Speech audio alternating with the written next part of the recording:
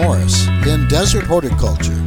Today we'll be talking about thinning fruit, removal of fruit so that the remaining fruit can get larger. Which trees can we do this on? When do we do it? And how much is done?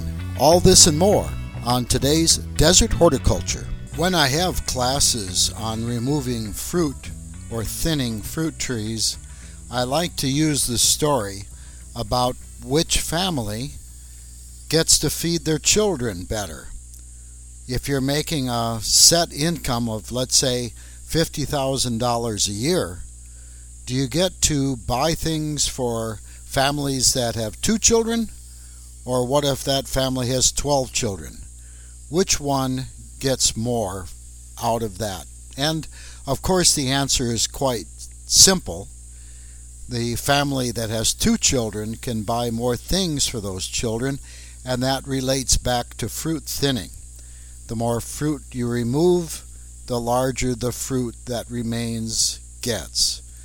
But that's not really the science behind it or the truth. So I wanted to spend a little bit of time talking about some of the science of thinning and removal of fruit, some of which are fact and some of which are not. So let's get right into it. If we're looking at the size of fruit, it has a lot to do with the number of leaves that are on the tree. If the tree has a lot of leaves in full sun, the sun can make a lot more energy if those leaves are in full sun, and that energy can be transferred back to fruit formation. So there's a chance for that tree to make larger fruit if we're careful in the amount of fruit that it produces. Of course, that works quite well with things like peaches and nectarines and plums and apples and much of the fruit that we're familiar with, the fruit trees that we're familiar with. But what about other fruit like pomegranates or figs? What about those kinds of fruit? Do they get larger if we remove fruit? Let's talk a little bit about that. I like to use the number 45 or 50, even though I'm telling a lie when I say it. The science is right. It's just that I'm telling a lie to get the point across. I don't know how many leaves of a fruit tree are required in full sun to feed the energy needed to make one good-sized fruit. So let's just grab a number. I think I read somewhere in a research report that it took I don't remember which crop it was anymore, but it took about 45 to 50 leaves in full sun to make enough energy to give a good-sized fruit. So I pass that number on. Now whether it's true or not, I don't know, but the concept is right. If we have leaves that are in full sunlight, not in the shade of other leaves or the shade of a branch or whatever it might be, but if we count the number of leaves that are in full sun and the number of hours that they are in full sun, we're going to get some idea about the number of fruit that fruit tree can sustain. Now that's not true of things such as figs. I have gone out and thinned figs just because I didn't know what would happen, but I've thinned them and I had no increase in size at all. There are some crops out there that you can remove fruit and you won't affect the size. Figs being, it appears at least, to be one of them.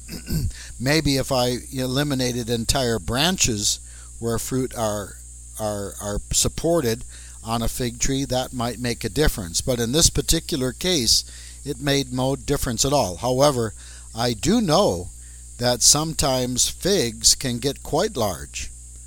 And they can get quite large, just like pomegranates. Let's look at pomegranates, for instance. This is a fruit tree I get a lot of questions about. If we thin pomegranates, will the fruit that remains get larger? Well, I've never done that. I don't know, but I do know this.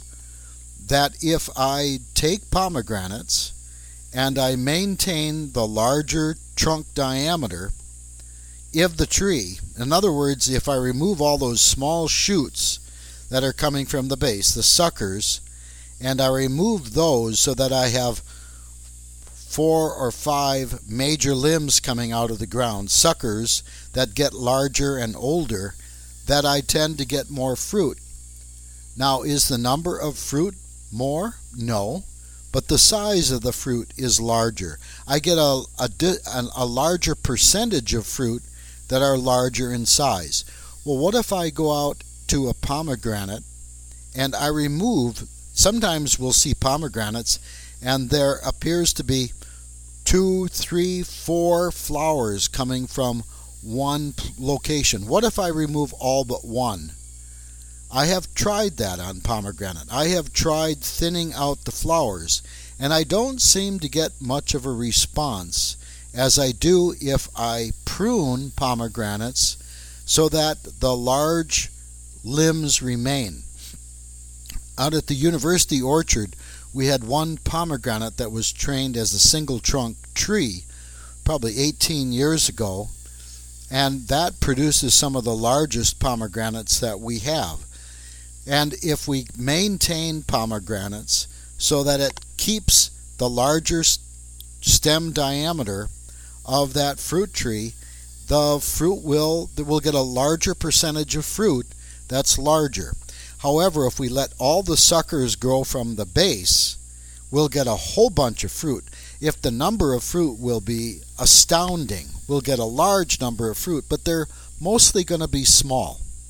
So if we want to concentrate on small fruit, then let the suckers grow.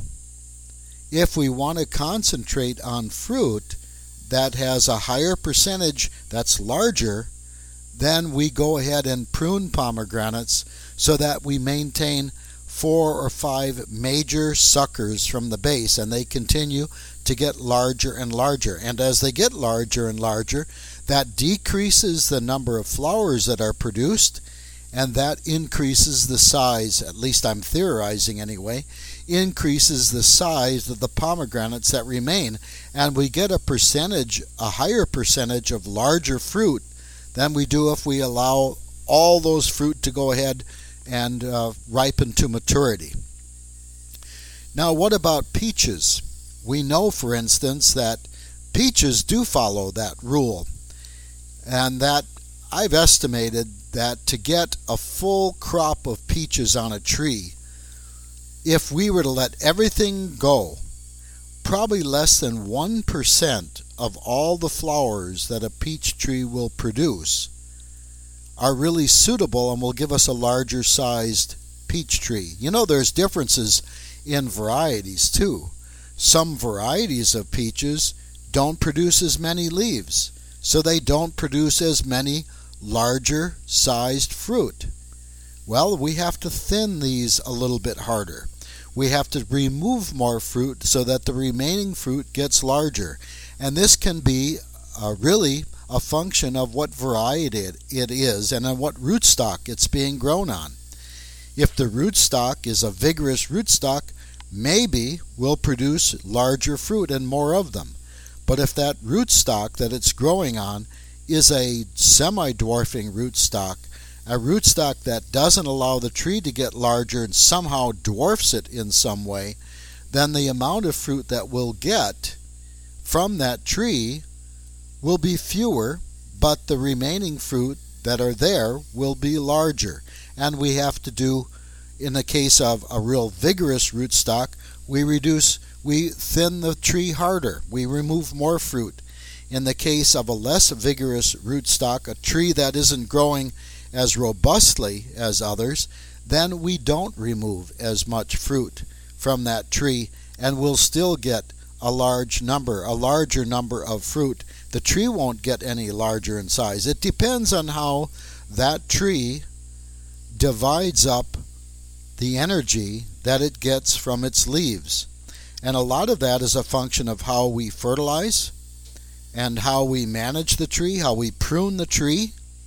Because we know in the case of peaches and nectarines, that there are some of the hardest of they are some of the fruit trees that we prune the hardest.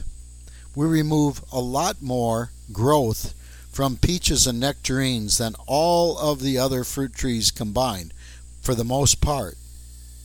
We do that because we want to reduce the amount of flowers that are being produced by peaches and nectarines, so that the remaining fruit get larger. What I've found I have to do is typically remove about half of all of last year's growth.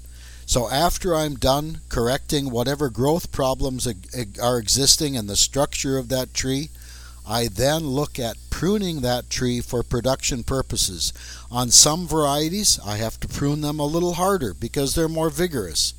Maybe because of the rootstock, maybe because of the variety that we're looking at. On other trees, for instance, I don't have to prune as hard to get a larger sized fruit. A lot of it is how that energy is divided at the beginning or during the year. Sometimes on early producers, a lot of energy goes into fruit production very early, and I have to stay on top of thinning and pruning very early in the season. In other cases, on peaches and nectarines, I can delay. These are later producing peaches and nectarines that might produce peaches and nectarines perhaps in July or August. I don't have to rush. I don't have to prune as aggressively early in the season as I would with some of the early producers like May Pride or Florida Prince or Florida King, for instance. Those I've got to be very aggressive early in the season and reduce the wood that's on those trees. Plum trees, for instance, are thinned differently. Mostly what we'll do with plum trees after we begin removing some of the branches that aren't necessary on plums and pluots and the plum relatives, we can then remove clusters of it by just massaging the limbs, massaging the fruit until we get the right thinning involved. We get a huge amount of fruit that we drop from those trees very early on. Remember, too, a lot of it has to do with how early we can thin them. Some trees are early producers, like I mentioned earlier, and we've got to get right on top of thinning them. Others are late producers, and we don't have to thin quite as early. So if I'm looking at some of the later apples, like Pink Lady, I can thin them. I have to thin them over a long period of time, that and Sundowner and things like that. But early producers, like Anna, or Dorset Golden, that produce their fruit in June in the Mojave Desert, I have to get on top of them fairly early and get them thinned out early, or I won't see the production. So when I'm thinning out fruit, I'm realizing that there is a certain ratio between the number of leaves in full sun, how much sunlight that tree is getting, and the amount of fruit that it can produce. But I also have to take into consideration the variety of that fruit tree, the rootstock that it's growing on, if it's semi-dwarfing or dwarfing rootstock on it, how big that tree is going to get.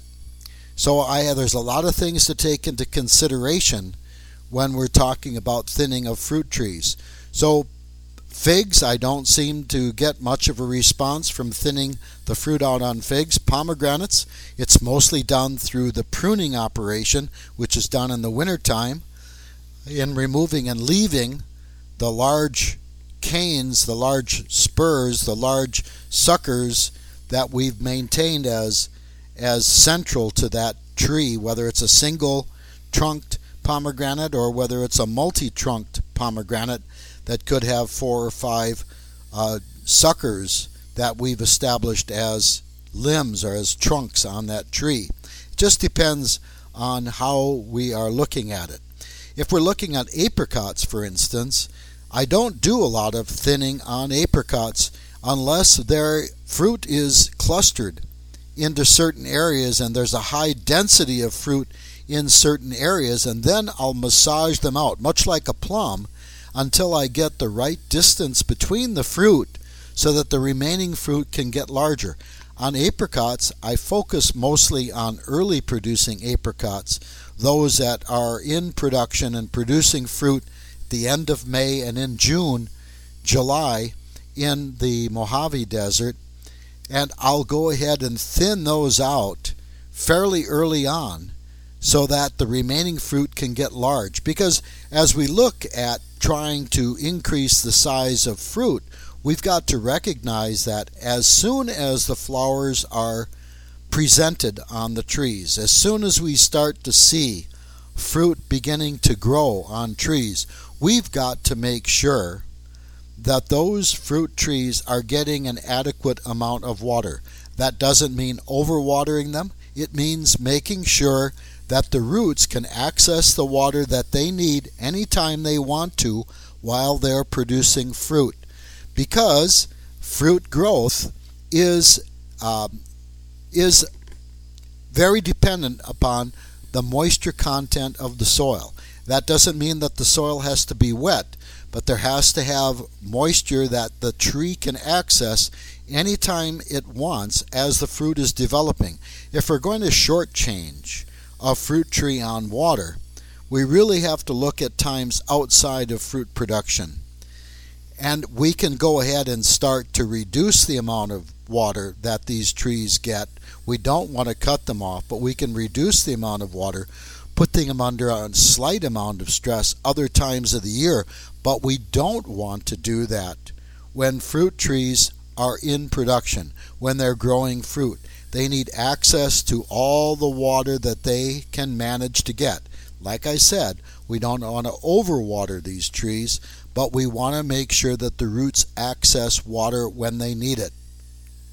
So the soil moisture has to be present. We have to make sure that there's water available to the roots when they need and want it. Those are my tips besides fertilizing and managing and pruning judiciously when we are. Summer pruning helps.